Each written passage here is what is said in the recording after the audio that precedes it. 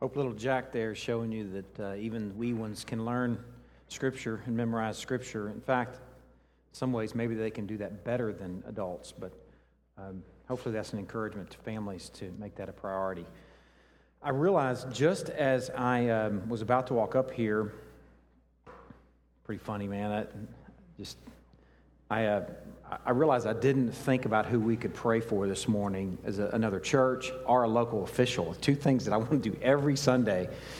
I also didn't go to the bathroom first, and I had to go to the bathroom, so it's pretty funny. I'm just as human as can be up here this morning, so maybe the sermon will be shorter this morning. I don't know. It's funny. Somebody said amen. Man. All right. I'll take their name later. Oh, that's funny. Let's just open in prayer, and we'll pray for our time together, and we can always pray for Greg and Tracy and Westminster Presbyterian. Let's lift them up this morning. Lord, we are looking forward to the time that we have together at the table. Thankful that you provide good nourishment, that you feed us and fuel us, that you direct us and guide us. Thankful that we have the Word in our language, that we can sit and eat and enjoy anytime. Lord, I'm thankful that this morning that we have versions in our lap that we can trust, that are really good representations of the original language, that give us a good, clear understanding of what you've said and what you've done in the person and work of Christ. Lord, I pray that's something that we'll be attended to this morning, just a really supernatural, Holy Spirit-led way. Lord, we do want to pray for another pastor and his wife and for this church body. We want to pray for Westminster Presbyterian and Greg and Tracy Fields, just good friends and fellow worshipers in our community. We pray for their church, Lord, and pray for your people there, that they will enjoy you. And pray that worship will be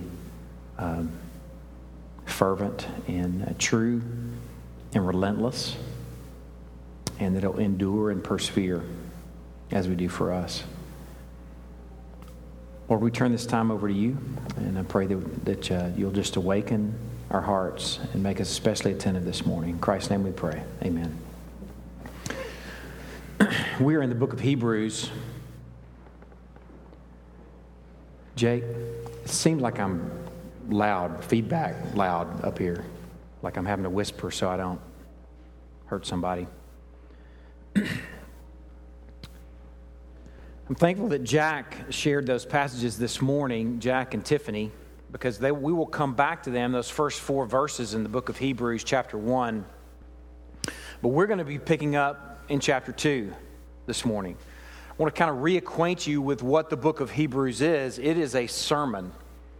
The writer of the book of Hebrews is a preacher and a pastor for a church that's primarily what we believe to have been Hellenistic Jews, likely in Rome. So if we climb into this as a sermon, then there are some things that we can look for and some things that we should see that will inform us of what good preaching is. Really, the entire first chapter is what I would call exposition. It's not a real fancy word. You can figure out what's being said there. He's exposing some realities and some truths. The passage that Jack shared this morning, just in those first 4 verses, there's some awesome truths exposed. Long ago, at many times and in many ways, God spoke to our fathers by the prophets, but in these last days, He has spoken to us by His Son. And then there's 7 awesome, crazy, awesome realities about Christ, whom He appointed heir of all things, through whom also He created the world. He's the radiance of the glory of God and the exact imprint of His nature, and He upholds the universe by the word of His power. After making purification for sins, He sat down at the right hand of the Majesty on high. 7 realities, having become as much superior to the angels as the name He has inherited is more excellent than theirs. Foundational exposition, really, for the rest of the book. But for chapter 2, where we're going into this morning, that's exposition that he's going to now use and turn to what's called exhortation. Every good and proper sermon should have exposition, truths that are exposed, and then exhortation. If you're going to err anywhere, err on exposition alone, which I think it's err because there's certainly places to exhort and apply and charge. But if someone were to err, if you're hearing a preacher and saying, okay, I want to get something out of this, and the truth has been exposed, then you celebrate it. Ideally, though, sermon after sermon should expose and then exhort. If you have a sermon that's heavy on exhortation but light on exposition, it's motivational speaking. Something that's light on exposition is just a pep talk. Proper preaching exposes and then exhorts. And in this letter / sermon from this Hebrews preacher / pastor, he's shifting gears in chapter 2 after a whole chapter of exposition, and he is now exhorting. So in some ways, what we've done is we've done the hard work of engaging the exposition over these last few weeks so that this morning we can really enjoy, this morning and next, the first 4 verses of chapter 2, which are exhortation. He's exposed the greatness of Christ so far in those 4 verses. And he's exposed his superiority over the angels, Christ's superiority over the angels. And now he's going to say, here's what you got to do with that. Here's how you ought to respond to those realities. And then after verse 4, he's going to move right back into exposition. And he's going to expose some more things about angels. But ultimately what he's going to expose in the rest of chapter 2 is he's going to deal with Christ's unique relationship to humanity in contrast to angels. Okay, now that we've got a landscape of where we are in the first couple of chapters, we're going to climb into the first verse of this exhortation, just verse 1. So for those of you who are trying to memorize as we go, you got an easy week. You got 1 verse to memorize along with chapter 1. And then next week we'll consider verses 2 through 4. Hebrews chapter 2, verse 1.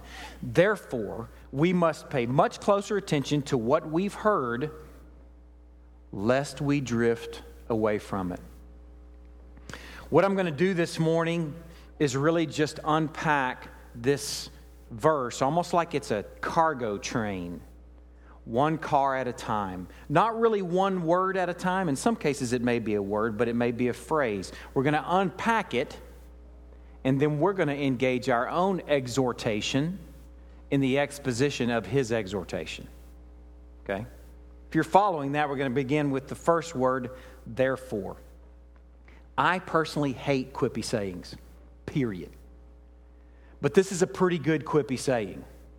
If there were one that you would embrace, go ahead and embrace this one. If you see the word therefore in the scripture, ask what it's there for. Makes me want to gag every time. It seems cheesy. But it's a good thing to remember for Bible study. Ask the question, why is that word there? That word could be translated, because of what I just said. Instead of therefore, he could have said, now, because of what I just said in chapter 1, da-da-da-da-da. Or I could say, in light of these truths that I just shared with you, da-da-da-da-da. Or on account of this, exhortation follows. So considering that, let's go back and just consider briefly what he's just said. Therefore, his exhortation begins with therefore, pointing back to, because Christ is heir, we must pay much closer attention to what he said. After all, it all belongs to him. Because Christ is creator, we must pay much closer attention to what he said, since he's the designer.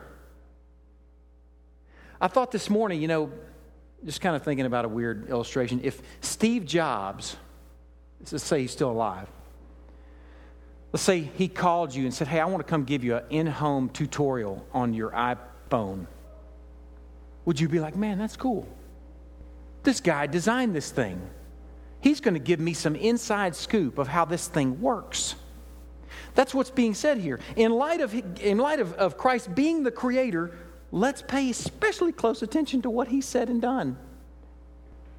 Third, because Christ is the radiance or the effulgence of the glory of God, because he is the very beams of the glory of God, we should pay much closer attention. In fact, after all, he's how we can take a look into the sun. For God, we know, is unseeable.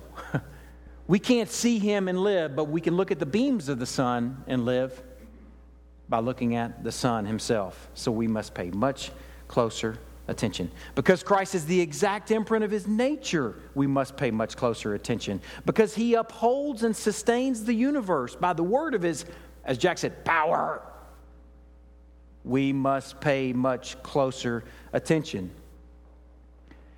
He created and is creating November. What you got planned in November? Whatever you got planned, trust me, is going to be trumped by whatever he has planned for you. Therefore, you must pay much closer attention to what he said. He's the creator and the sustainer of November. Therefore, we must pay much closer attention.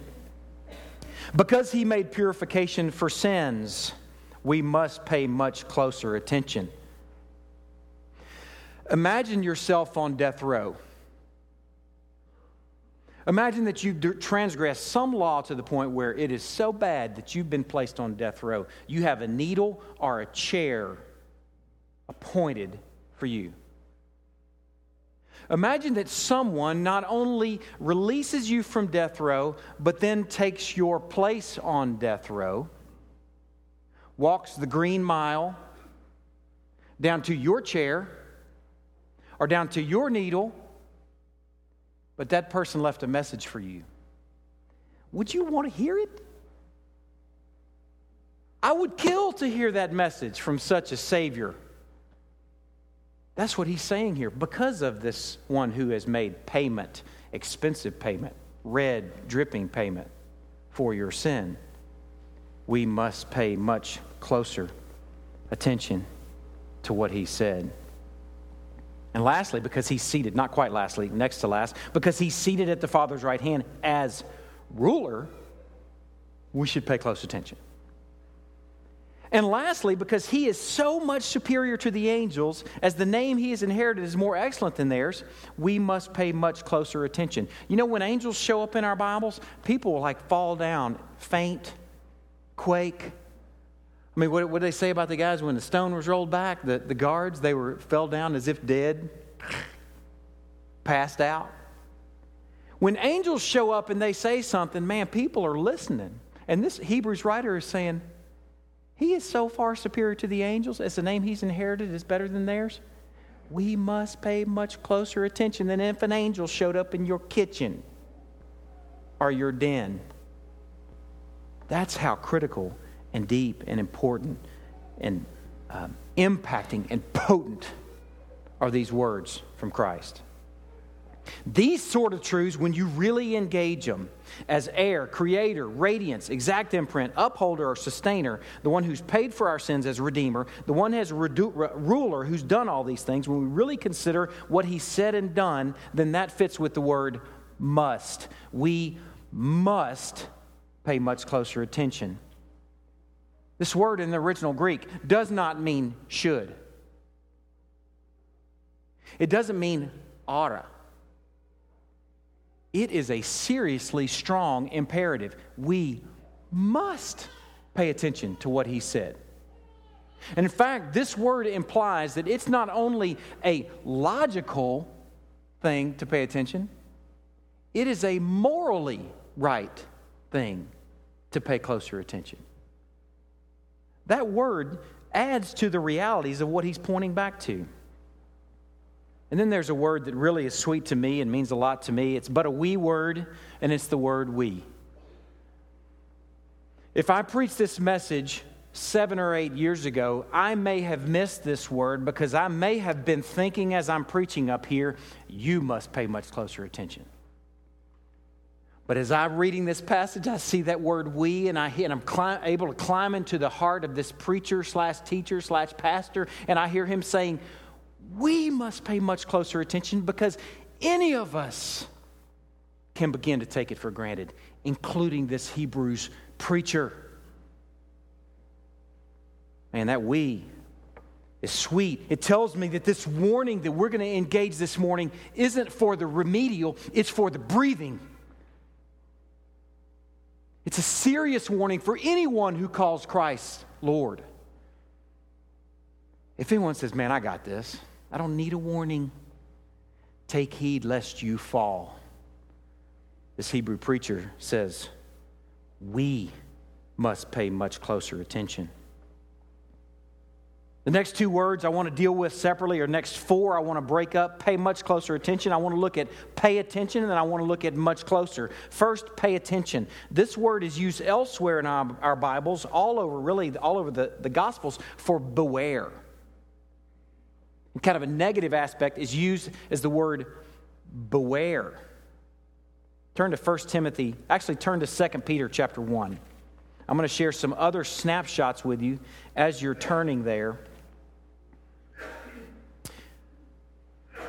2 Peter chapter 1. This word pay attention is used in Acts chapter 20 for the care that an elder must take over his own life and over the lives of those he shepherds.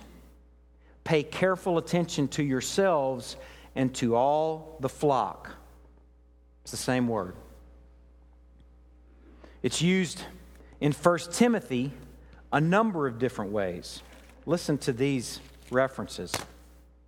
1 Timothy chapter 3, verse 8, deacons likewise must be dignified, not double-tongued, not addicted to much wine. That word addicted is the same word. In other words, not paying attention to much wine. It's used a few verses later in chapter 4, verse 1. Now the Spirit expressly says that in later times some will depart from the faith by devoting themselves to deceitful spirits and teachings of demons. They will pay attention to deceitful spirits and teaching of demons. It's used in verse 13 of chapter 4, where Paul tells Timothy, he says, until I come, devote yourself to the public reading of Scripture, to exhortation, to teaching. Pay attention to these things, Timothy. And then in 2 Peter is a beautiful use of it. 2 Peter chapter 2, chapter 1, beginning in verse 16. Listen to this. This is beautiful. For we did not follow cleverly devised myths when we made known to you the power and coming of our Lord Jesus Christ. We were eyewitnesses of his majesty. For when we received honor and glory from God the Father, and the voice was borne to him by the majestic glory, this is my beloved Son with whom I'm well pleased. It says, hey, I was there when the clouds parted and God spoke from heaven and said, this is my beloved Son in whom I'm well pleased. I was there in the flesh, is what Peter's saying. We ourselves heard this very voice born from heaven, for we were with him on the holy mountain. That he must be speaking of transfiguration there. Listen to verse 19. And we, though, have something more sure. Let me tell you something. People put such a crazy high priority on dreams and visions, and God told me this, and God told me that. And I don't want to discount any of that, but you want to know what's more sure than that? This. This is the point he's making. He's saying, I heard the clouds part when God said, this is my beloved Son in whom I'm well pleased. He said, we have something more sure, the prophetic word to which you will do well to, here's the word again, pay attention as to a lamp shining in a dark place until the day dawns and the morning star rises in your hearts. Just some little snapshots of other uses of the same word tell us that we should more carefully pay attention to what Christ has said and done. We should be addicted to it. You hear that? Should be addicted to it. We should be devoted to it. It should be for us like a lamp shining in a dark place. It should be like we engaged last week, something that we long for like pure spiritual milk. Notice there in 1 Peter as well, that's present tense. Long for it. As you are present tense being built up into a spiritual house. As you are present tense, as in this passage, pay attention, present tense. At our small group this last week, Clint shared, I didn't ask for his permission, I know he wouldn't mind. He shared that one of the most profound things that God has shown him in the last couple of years is the reality that faith is present tense. See, the problem is for so many of us, it's become kind of a quippy saying, once saved, always saved, that sort of neuters the reality that it is a present tense, ongoing journey. People are fearful about engaging those sort of things, maybe implying or fearful about implying that you can somehow lose your salvation. Let me tell you something, I'm afraid of that too. I don't want to ever imply that. But I will say this, if faith is true, it has an ing to it. It longs. It is being built up. It is paying attention. That's a present tense verb here that we should engage and enjoy and consider. And then there are the words, much closer. These words, much closer, in the original Greek, is a comparative adverb. It means that it's comparing in reference to someone, or maybe not someone else, but maybe another time. It could be saying, we must pay much closer attention now than you have been. And that's probably implied.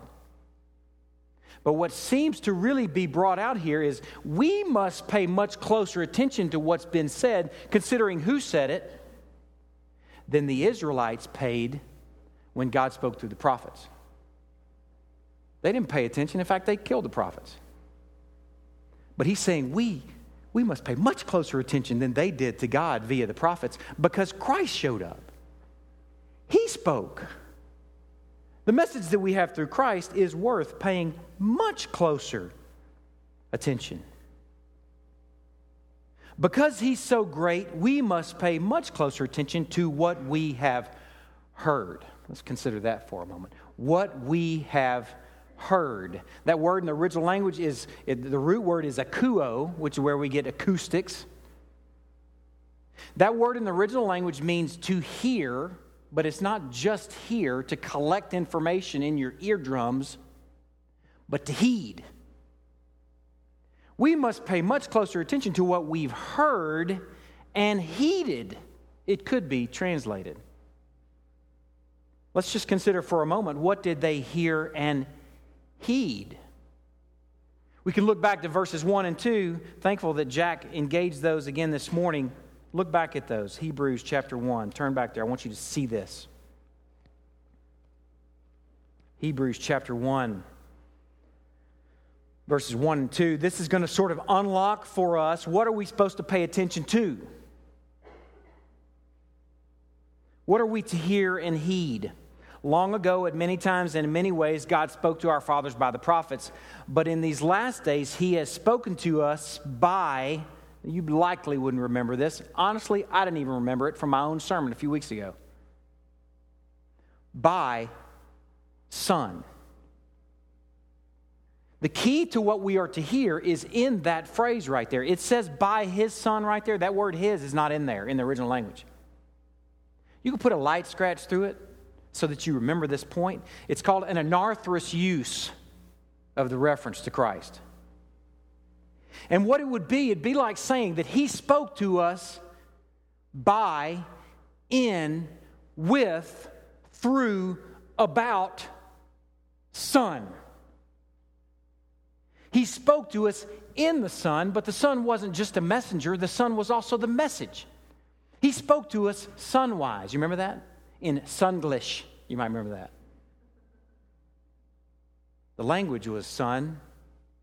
The topic was Son. The reality that he exposed was and is Son. If we want to know what we are to hear and heed, it is the message by the Son, the message about the Son, the message that is the Son. He is the messenger and He is the message, and He is what they heard and heeded, and He is what we are to pay attention to as we hear and heed. Don't reduce Christ to a quippy series of passages that try and represent all that He is. He's this whole Bible. That's why we have to continue to pay attention. If it were just a couple of passages, if someone say, man, all I need is John 3:16, you've missed it, bro. While one verse is completely true, it does not reveal the truth completely. What he's saying is continue to hear and heed all that Christ is. Look for Christ in the fall. As you see the first Adam fail, enjoy the second Adam. As you see an animal that's sacrificed, the first death known to man in history. As you see an animal that's sacrificed and skin that's separated from muscle and flesh, and skin that's cut into two pieces, I guess, I don't know what the garment looked like, and wrapped around Adam and Eve, see an innocent killed so that he can provide some clothing to cover the guilt and shame of the guilty. And see Christ as we wear His righteousness. Man, look for Jesus. Hear and heed it. It's all in there. Look for Jesus as a new and better Noah, having made a way through the future deluge. There won't be rain, but instead fire. Hear and heed and pay attention to Christ. That's the ram in the thicket, Isaac's ram. The ram that Abraham must have been thankful for. I love that ram that God provided so that Isaac could continue to live. Look for Christ as the Passover lamb, providing blood for their doorposts and nourishment for the journey. Look for those passages and look for Christ in those passages. That's to continue, present tense, pay attention to what you've heard and heeded. We shouldn't reduce Him to a quippy saying or just a few series of passages, realizing this whole book points toward Him. He's the rock that was struck in the wilderness that water gushed forth from. He's the suffering servant. He's the righteous heir. He's the faithful priest. He's the righteous son that we kiss and take refuge in the Psalms. To pay attention, present tense, means that you are continuing to engage sunwise. Continuing to engage the sun. And if we don't, what he says next, this is the stark warning of the passage. If we stop listening sunwise, if we stop engaging the Son of the Scriptures that's exposed, the reality of His work, all that He is and will ever be, he says, or else, or lest, we'll drift away from it. That word lest sort of sounds like it's a possibility. The word there could be translated, or else. You stop paying attention sunwise, and you will drift away. This word drift away is a nautical term that describes slipping by or passing by your takeout point in a river or the harbor in the ocean. Some of you who've been on a whitewater river, may have an idea of what I'm talking about here. When you fought the whitewater rafting for I don't know how long, a couple hours maybe, and you come into that takeout point, that's a welcome takeout point because it's the takeout point before you enter into class 4, 5, and 6 rapids where people die and drown. That's a welcome takeout point. And you're like, man, I don't want to miss that. Or if you've been on a ship and you've been traveling for some period of time and there's a storm coming and you're like, man, I want to make safe harbor, but you see the wind carrying you beyond it. You're like, man, we got to get that way. That's the image that's being conveyed here. You will drift away from it if you stop listening. If the wind is strong enough to carry you past your harbor, or the current strong enough to carry you past your takeout point, who knows what's downstream or downwind? Shoals, reefs, waterfalls, if you're in a river. If you can climb into this imagery just for a moment, you should realize the further you drift away from that takeout point or that harbor, the harder it is to get back. You have to fight upstream, and you could potentially be lost. I think if there's a teaching in my journey of faith that's been underdeveloped is the notion of being lost. For me, what's built into me since my earliest days, and I do not trash my early teaching. That's not what I'm doing here. I'm hopefully rounding out my early teaching. My early teaching was once saved, always saved. Quippy sayings, remember? Quipping sayings don't reveal all the truth. The reality is our Bibles tell us that there is such thing as something called apostasy. Listen to this passage from Hebrews chapter 5. You can turn there a few pages over if you want to. Beginning in verse 11. Just listen to what's being developed here. About this we have much to say, and it's hard to explain since you've become dull of hearing. You see, there it is. There's the problem of the Hebrew church. You stop listening. You become dull of hearing, for though by this time you ought to be teachers, you need someone to teach you again the basic principles of the oracles of God. You need milk, not solid food, for everyone who lives on milk is unskilled in the word of righteousness. Jump down to chapter 6. Therefore, let's leave the elementary doctrine of Christ and go into maturity, not laying again a foundation of repentance from dead works and faith toward God, and of instruction about washing, laying on of hands, resurrection of the dead, and eternal judgment. And this we will do if God permits. Now listen, it's impossible in the case of those who've once been enlightened, who've tasted the heavenly gift and have shared in the Holy Spirit, and have tasted the goodness of the Word of God and the powers of the age to come, and then have fallen away here, drifted past the harbor, past the takeout point, to restore them again to repentance, since they are crucifying once again the Son of God to their own harm and holding him up to contempt. Most of my life, that's been a read real fast technique. The preacher, instead of engaging it, just reads real fast over it or skips it. Now, I read real fast to get to the point. I want to engage it. It's unlike God to say that there's something that's a possibility unless it's a possibility. God's not one to make empty threats. He's saying that here there's a reality. You can get so far past the harbor or so far past the takeout point that you can be lost. And then when you're out there, you're crucifying Christ all over again. It's impossible to restore you. The reality is the quippy sayings takes the fear out of that. God's people don't quake at that notion anymore. And the reality is we should hear that and go, Lord, by your grace and mercy, may it not be me or my wife or my family. Here's something that hit me this week. I've known about two sets of sons, and a third set of son blew my mind. I've known about Aaron's sons, Nadab and Abihu. Aaron, the first priest, Moses' brother, became priest.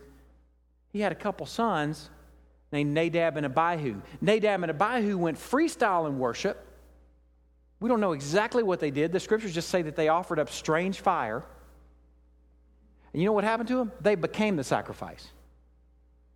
The fire that they offered up actually consumed them, and they were sublimated in worship as an offering. Two brothers. One generation away from the priest. I mean, they were priests themselves, but bad ones. That's Aaron's sons, Nadab and Abihu. Then there's Eli's sons, Phinehas and Hophni. I can't even repeat some of what these guys did. What I can repeat is there was a practice of a certain amount of meat that was given to the priests so that they could eat and feed their families. That wasn't enough for Phinehas and Hophni. They said, we want more. We want the fatty portions. When you come to worship, give us the best. Here's something that blew my mind. I found out about it Friday from my own children who were studying 1 Samuel. Samuel's sons went south too. Man, Samuel was golden. I mean, you look at some of these things, you say, well, Aaron must have been a sorry father. You look at Eli and say, man, you must have been a sorry father. I'm not going to preach about you on Father's Day. But Samuel had it going on. Samuel was awesome. And Samuel had two sons, Joel and Abijah, and both of them went south, took bribes and perverted justice. We have examples all over our scriptures of people being one generation away from faithfulness and going south. You think it's not possible for you? It seems like this Hebrews preacher realizes it's even possible for him. We must pay much closer attention to what we have heard. And we sit back on flowery beds of ease, sitting on quippy sayings, not realizing that many will fall away, in fact. Listen to this passage.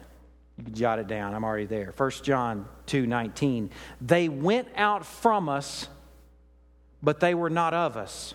For if they had been of us, they would have continued with us. You could say, into the harbor. To the takeout point. But they went out that it might become plain that they all are not of us. Let me tell you something. Apostasy happens. It happens. Matthew chapter 13, the sower of the seed in the soils. You may remember where the seed hits. The seed is the message of the gospel. We could say the seed is the Son. Remember? He's not only the messenger, but he's the message. So the Son hits different types of soil. He hits the soil that's by the way, the path. Remember, the raven comes out and picks up that seed, eats it, flies off. Caw, caw. The seed also hits rocky soil, which is also shallow soil, and it doesn't survive either. The sun comes out and it scorches it. The third type of seed hits weedy soil, but it doesn't survive either because the weeds overtake it. And the fourth type of soil is the good, rich, loamy soil where the seed hits it and that hearer hears it, heeds it, understands it, and bears much fruit for the distance. The Matthew 13 parables are the kingdom parables. It's like Jesus saying, you want to know how the kingdom works? Here's how it works. A lot of people will hear this seed, and you know what? A lot of people will bail on it. They'll go out from us because they were never really of us. A lot of people will drift. A lot of people will get caught up in the current of life and drift right past the harbor, having been on a direct course for it. He's not saying it's a possibility. It seems almost as if he's saying it's highly possible. Many will do this. And you know what? Many do. In 8 years, it's probably been one of the most traumatic things for me as a pastor to see the ebb and flow of worship. And see people come in the front door like joy all over their face, all over in their mouths and their hearts. And then a few years later, where'd you go, man? Crickets. Went to a wedding yesterday. And at this wedding, I thought about what's in common with weddings is joy. Man, right? I hope yours was joyful, and I hope maybe one coming up will be joyful. You know, you got a wedding in store, or you've been through one recently, or you think back, it was joyful, wasn't it? But those that were married some time ago, you can think back and go, man, woo, what I didn't know then. About the work in store. About the currents taking me away from the harbor of joy. But for those who go the distance, you find it, don't you? Marriage is a great picture of faith. Everybody's faith journey starts out with joy. Everybody's faith journey starts out with some sort of emotional experience or tears or, man, I remember the day, it was awesome. I don't want to minimize the joy, but I'm telling you, most people don't go the distance because they stop listening. They stop listening to the Son about the Son. 3 exhortations from the exposition of his exhortation. First, given who spoke, heir, creator, radiance of the glory of God. exact imprint of God's nature. Redeemer, who's paid for our sins. Ruler, sustainer, I got one out of order. The one who upholds the universe. Given the one who spoke, we must pay close attention to what we've heard and heeded. Don't catch yourself saying, oh man, I got the gospel. I got that. Can we move on to something more current? Let me tell you something. If you're in that place, here's one thing I will tell you that is true. You're drifting and don't know it. You think people that are on a ship drifting know they're drifting? The captain knows, but the rest of them are oblivious to it, man. Just hanging out, drifting. If you're in that place of saying, no, I got the gospel, you're drifting, because you got to realize the gospel is not something that you got. It's something that you hear, present tense, and heed. It's something that you have to continue to pay attention to. It's present tense, and we're all needing it. You should also know that it's an audible message. It's a great example of these realities. Listen to these passages. Galatians chapter 3, verse 2. Did you receive the Spirit by works of the law or by hearing with faith? A couple of verses later. Does he who supplies the Spirit to you and works miracles among you do so by works of the law or by hearing with faith? See, these go together. Hearing and faith. Listen to this from Romans chapter 10. Verse 14. How then will they call on him in whom they've not believed? And how are they to believe in him whom they've never heard? How are they to hear without someone preaching? And how are they to preach unless they're sent? As it's written, how beautiful are the feet of those who preach the good news. But they have not all obeyed the gospel. For as Isaiah says, Lord, who has believed what he's heard from us? So faith comes from hearing, and hearing through the word of Christ. Hearing, Sunglish, about Son. I'm going to tell you this right now.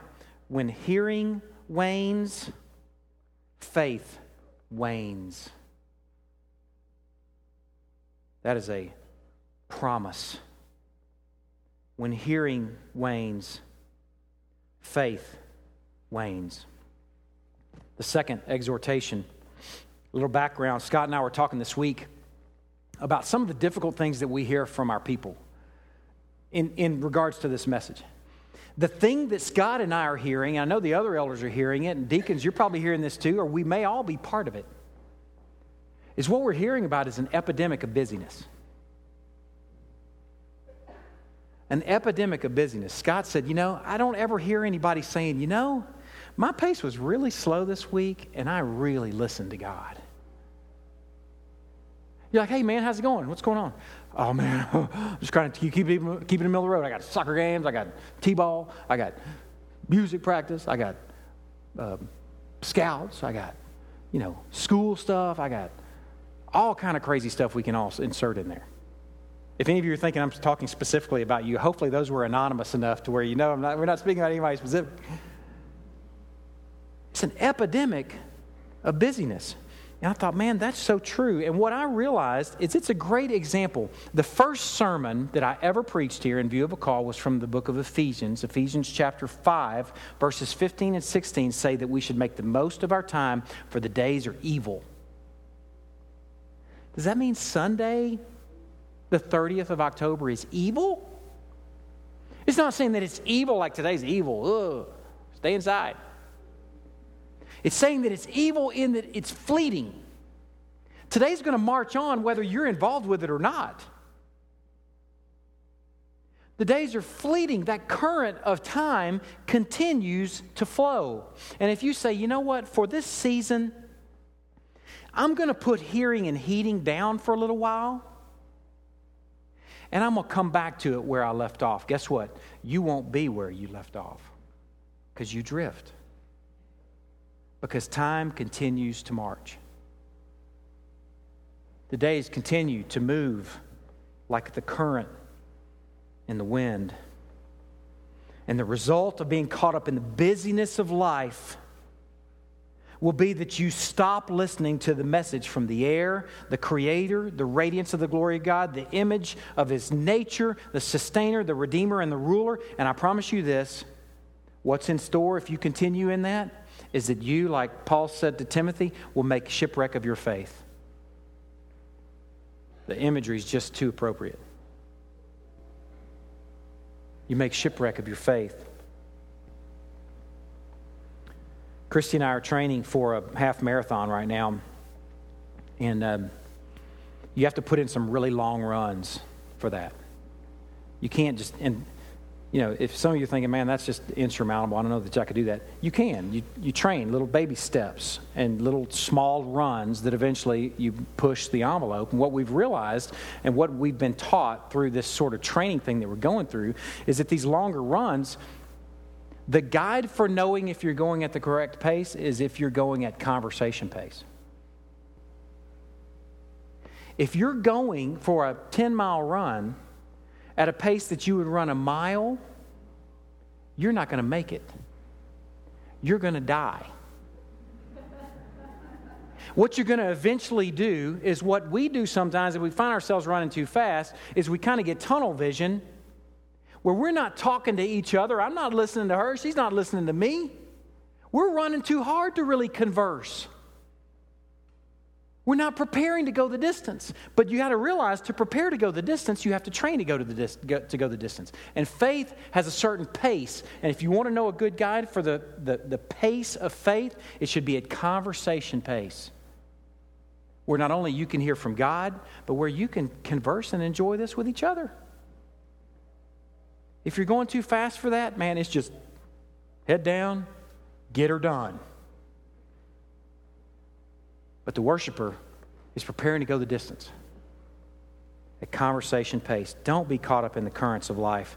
Man, what are some other currents? What everybody expects that you ought to be? What you expect you ought to make? So you surrender to the current of massive overtime? Here's what we could do if we make all that extra money. You can surrender to the current of the expectations of what you should be as a parent. If you're a proper parent, you're going to have your kids in every activity that's offered in Greenville area, Hunt County. If you're not, then you're not a proper parent. That's a current. Is there anything wrong with soccer? No. But you have to say no to some good things to be able to hear at conversation pace. Or you'll find yourself drifting, caught up in the current. The third thing, the third exhortation, turn to James chapter 5. This is the last passage I'll have you turn to. James chapter 5. The third exhortation is to consider who you can help into the harbor before they're lost. An encouragement to be about soul rescue. The drifting I've found and I've observed is gradual. And it might begin with being sick for a few weeks, which that happens. It happens to everybody. Or it could begin with a time of travel. Or a unique time in the life of your work environment where you have to be gone for a series of Sundays, for example. That happens to everybody. And that in and of itself is not bad. It's part of life. But true drifting starts there. A couple of Sundays turns into a month. A month turns into 6 months, turns into a year, turns into a decade. And here's the thing that I've heard from people who've been caught up in that. I've heard, nobody called me. Nobody checked on me. And that's so aggravating for me. You know, I have to tell you, that's so aggravating for me. What I've been enslaved to, I'm confessing, is this fear of people feeling like I'm checking roll on them when they're gone for a period of time. I know when people aren't here on a Sunday because I have 45 minutes to an hour to look at every single one of you. You may not think I can see you, but I can totally see you. And I know who's not here. I do. And if a couple Sundays go by where you're not here, I'm asking Tiffany and Annie, were they working in the nursery? Are they okay? Are they well? And I've realized something that I've stayed away from is checking in on them because I don't want them to feel like I'm checking roll on them. But this passage has encouraged me to be about soul rescue. And I hope it encourages you. Listen to this passage from James chapter 5. My brothers, if anyone among you wanders from the truth, here is drifting, and someone brings him back, let him know that whoever brings back a sinner from his wandering will save his soul from death and will cover a multitude of sins. Man, if you think back to a time when you've drifted, think about who tugged you back. And what you should do is you should tell them thank you. You should thank God first, but tell them thank you so they know that God used them. Seriously, if you have somebody in your mind right now, make a point this afternoon to follow up with them and say, God used you. You were about the work of soul rescue. You covered a multitude of my sins as I thumbed my nose at you and came dangerously close to crucifying Christ all over again. Thank you. Be about that work of saying thank you to one who pulled you back in, but also be about the work of pulling others back in. That's not just my job just because I'm standing up here recognizing who's not here. I've heard from y'all before, hey man, do you know where so-and-so is? I haven't seen them the last few weeks. And I'm thinking, check on them. Holler at them. See if they're still listening. Maybe they've moved, and they've moved to a different geographic location where they're as listening as closely as they ever have. Maybe they've gotten their feelings hurt, and they've just moved to another church. And maybe God is speaking to them still then, and they're still listening. Or maybe they've gotten their feelings hurt or felt forgotten, and they're not anywhere. Be about the work of soul rescue. You can cover a multitude of sins about bringing them back into the trajectory for the harbor. Bring them back into line for the takeout point. If you don't know who to contact, I don't care if it's years old. What if you check on somebody who's now in another church and is listening? Are they going to be upset because you said, hey man, I just care about you. I just want to see how your worship is. I want you to let you know I'm praying for you. If they're upset, they've got some problems, man. They ought to be blessed. So err in that direction. It's Satan that's going to say, they're going to be mad because you're checking up on them. Man, that's a blessedness in that. God's going to bless you and potentially bring them back into harbor. He may use you for that. I encourage you to think about who that might be. If you need some names, if you've been around Crosspoint for a period of time, you're like, what's that family's name again that I haven't seen for some time? You can check with me. You can team up with me about encouraging others back into the harbor. And we can team up together with the other elders and the deacons or small group shepherds. Small group shepherds should always be about this work. It should be like a parent in some ways if a member of your family just kind of goes off the radar. Like I haven't seen little Johnny for like 3 weeks at dinner. Would you just not care? I mean, seriously, you'd say, well, there's something wrong. And if I love little Johnny, I'm going to move beyond how he may feel and say, man, come back to the table. There's good food here, and there's good fellowship, and we love you, and we miss you. Y'all be about that work. Let me pray, and we'll close. The 3 exhortations. Pay close attention to what we've heard. Worship at conversation pace. Don't let the currents take you. And third, consider who you can help into the harbor. Be about soul rescue. Let's pray.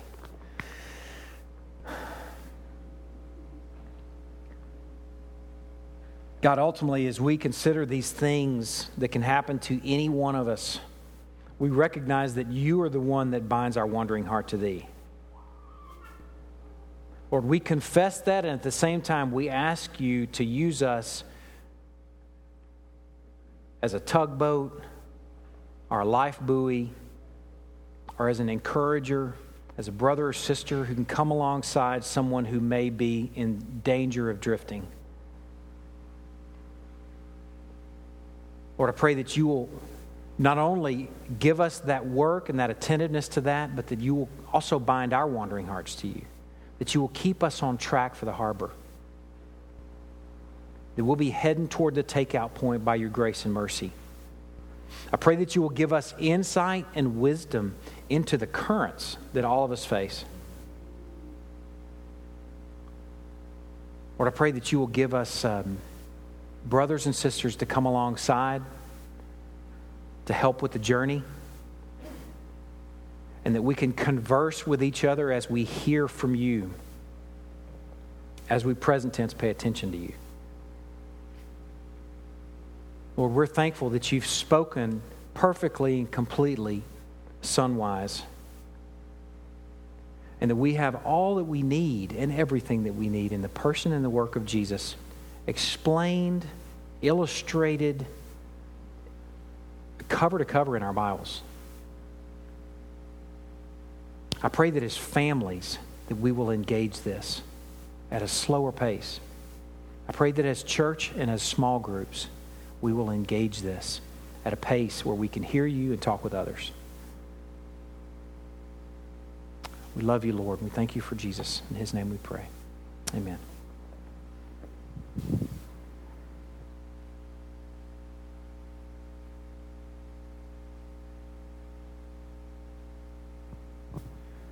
We're about to take the supper, and we do that every week because Jesus tells us to do it in remembrance of him, and it's not just vague remembrance, it's specific remembrance. I love that the encouragement in Hebrews this morning is pay much closer attention, because I think for many of us it would be enough of a challenge of just pay close attention as opposed to pay much closer attention.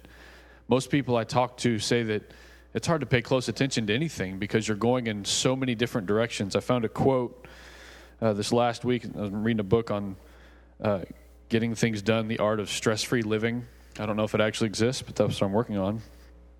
And the quote said, humorously, "Time is the quality of nature that keeps everything from happening all at once.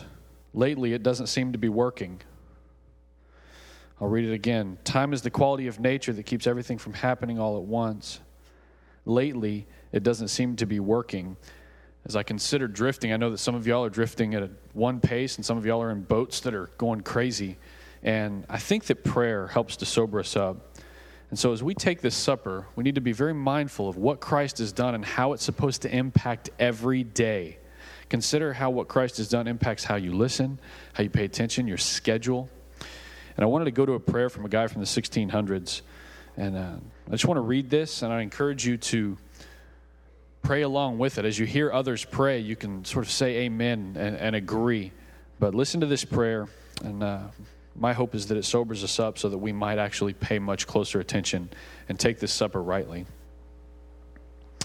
"O supreme moving cause, may I always be subordinate to thee, be dependent upon thee, be found in the path where thou dost walk, and where thy spirit moves, take heed of estrangement from thee, of becoming insensible to thy love." It sounds like he was reading Hebrews 2. "Thou dost not move men like stones, but dost endue them with life, not to enable them to move without you, but in submission to you, the first mover. O Lord, I am astonished at the difference between my receivings and my deservings, between the state I am now in and my past gracelessness, between the heaven I am bound for and the hell I merit. Who made me to differ but thee? For I was no more ready to receive Christ than were others. I could not have begun to love thee hadst thou not first loved me, or been willing unless thou had first made me so. Oh, that such a crown should fit the head of such a sinner. Such high advancement for an unfruitful person, such joys for so vile a rebel. Infinite wisdom cast the design of salvation into the mold of purchase and freedom. Let wrath deserved be written on the door of hell, but the free gift of grace on the gate of heaven. I know that my sufferings are the result of my sinning. Some of us need to own that as we take the supper this morning. I know that my sufferings are the result of my sinning. So as we pass the bread, spend some time in confession and in prayer, asking God to show you those things you need to repent from, that you might more rightly turn to Him. I know that my sufferings are the result of my sinning, but in heaven both shall cease. The supper is also a supper of anticipation of what is true and certain to happen in the future. Then the imagery at the end is very much in tune with Hebrews 2. Grant me to attain this haven and be done with sailing. And may the gales of thy mercy blow me safely into harbor.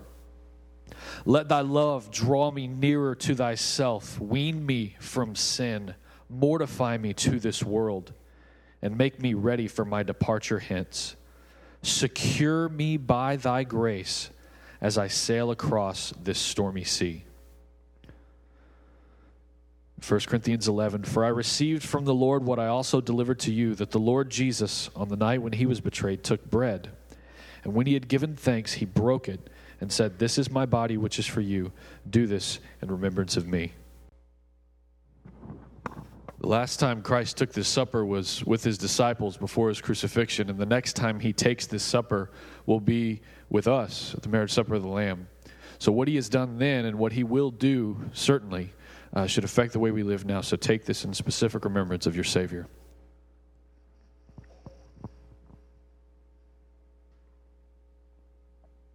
In the same way also, he took the cup after supper, saying, this cup is the new covenant in my blood. Like, we read this almost every week. Pay much closer attention to this, lest we drift. Jesus said, this cup is the new covenant in my blood. Do this as often as you drink it in remembrance of me. For as often as you eat this bread and drink the cup, you proclaim the Lord's death until he comes. For those who count Christ as our Lord, our Savior, and our treasure, in remembrance and in anticipation, take and drink. Lord, I thank you that there is no one like you. I thank you that the Word tells us that you made all of your plans in infinite wisdom before time was created. And then you created time. My prayer for us this morning is that we would see our Creator clearly, and that our Creator would guide us more than something created would. I pray that our Creator would inform us more than something created would. I pray that you would be honored and glorified in the lives that we live. I pray that we would be eager to pay close attention. Lord, heeding takes time. And I pray that we would take the time to heed. I pray that we would also have a special eye to those who are drifting. I pray that if it's one of us, that you would bring along brothers and Christian brothers and sisters who would grab us and help us back to the harbor. I pray if we see others that we would be urgent about extending our hand. Lord, we love you. We count today a privilege. We count it a privilege to worship you. As we continue to worship and giving, I pray that we would do so in spirit and truth and wholeheartedly. We thank you for Christ, our Savior, who informs our every move. We pray these things in Jesus' name. Amen. Warning passages are difficult because nobody likes to be warned. I mean, really, seriously, I don't really hear people saying, man, please warn me. Please get in my face if you see me drifting. I don't really hear that from people much. But we need that. I don't know that the gravity of heaven and hell and eternity really hit us often enough. Not everyone who says to me, Lord, Lord, will enter the kingdom of heaven, but the one who does the will of my Father who is in heaven does hear and heed. Hear it. The one who does the will of my Father, you could say, who hears and heeds Son. On that day, many will say to me, Lord, Lord, did we not prophesy in your name? And you could add all kind of stuff. Didn't we give? Didn't we go to church? Didn't we put a sticker on our car? A little fish? Y'all don't go strip your fish off your car if you got it on there. That's not the point. Didn't we go to Christian school? Nothing wrong with any of these things. But let me tell you something. Lots of people are going to say, Lord, Lord, I did all kind of stuff for you. I sat in so many sermons, long sermons. Did we not cast out demons in your name and do many mighty works in your name? And then I will declare to them, I never knew you. Depart from me, you workers of lawlessness. Everyone then who hears these words of mine and does them will be like a wise man who built his house on the rock. The rain fell and the floods came and the winds blew and beat on that house, but it did not fall. Here are the currents. Currents were blowing. The wind was blowing. The currents were going. Man, everything in the world was trying to take me off the path. But because it had been founded on the rock, it didn't move. Everyone who hears these words of mine and does not do them will be like a foolish man who built his house on the sand. And the rain fell, and the floods came, and the winds blew and beat against that house, and it fell, and great was the fall of it. I don't want to be part of a church that's just a club. I want to be part of a church that are serious about eternity and serious about hearing and saying, Lord, Lord, and Him saying, come on in here. I know you because you heard it and heeded me. I called you and I saw it through. Come into the safe harbor. I want to be part of that work. If there's 10 of us, may we be 10 who are heading for the harbor, who are encouraging others for the harbor because there's too much at stake. Lots of people will come and go in church for their whole lives, and they will hear the words, I never knew you. Does that ever hit you? Seriously. When you're mowing your grass, do you ever think, man, eternity's a long time? When you're making dinner, do you ever think, man, hell is going to be hot? Warning passages are there for a reason because there's a lot at stake. And most people don't get it. Most people just want to be in a club. Most people want life improvement, sin management, nicer people to hang out with, tidy noses and parted hair. No, thank you. There's too much at stake. This is a sober journey we're on. We can have fun. But when we're talking about heading for the harbor, let's be a sober people. Deacons, deacon. Elders, pay attention to yourselves and to the flock. Shepherds of families, take this seriously. There's too much at stake. Most won't get it. Man, let's be serious about it. We're not a club. I'm going to pray about this, and then I'm going to invite a couple of families or a family up and present them for membership. And then Scott's going to present another family for membership. But let me say this before I pray.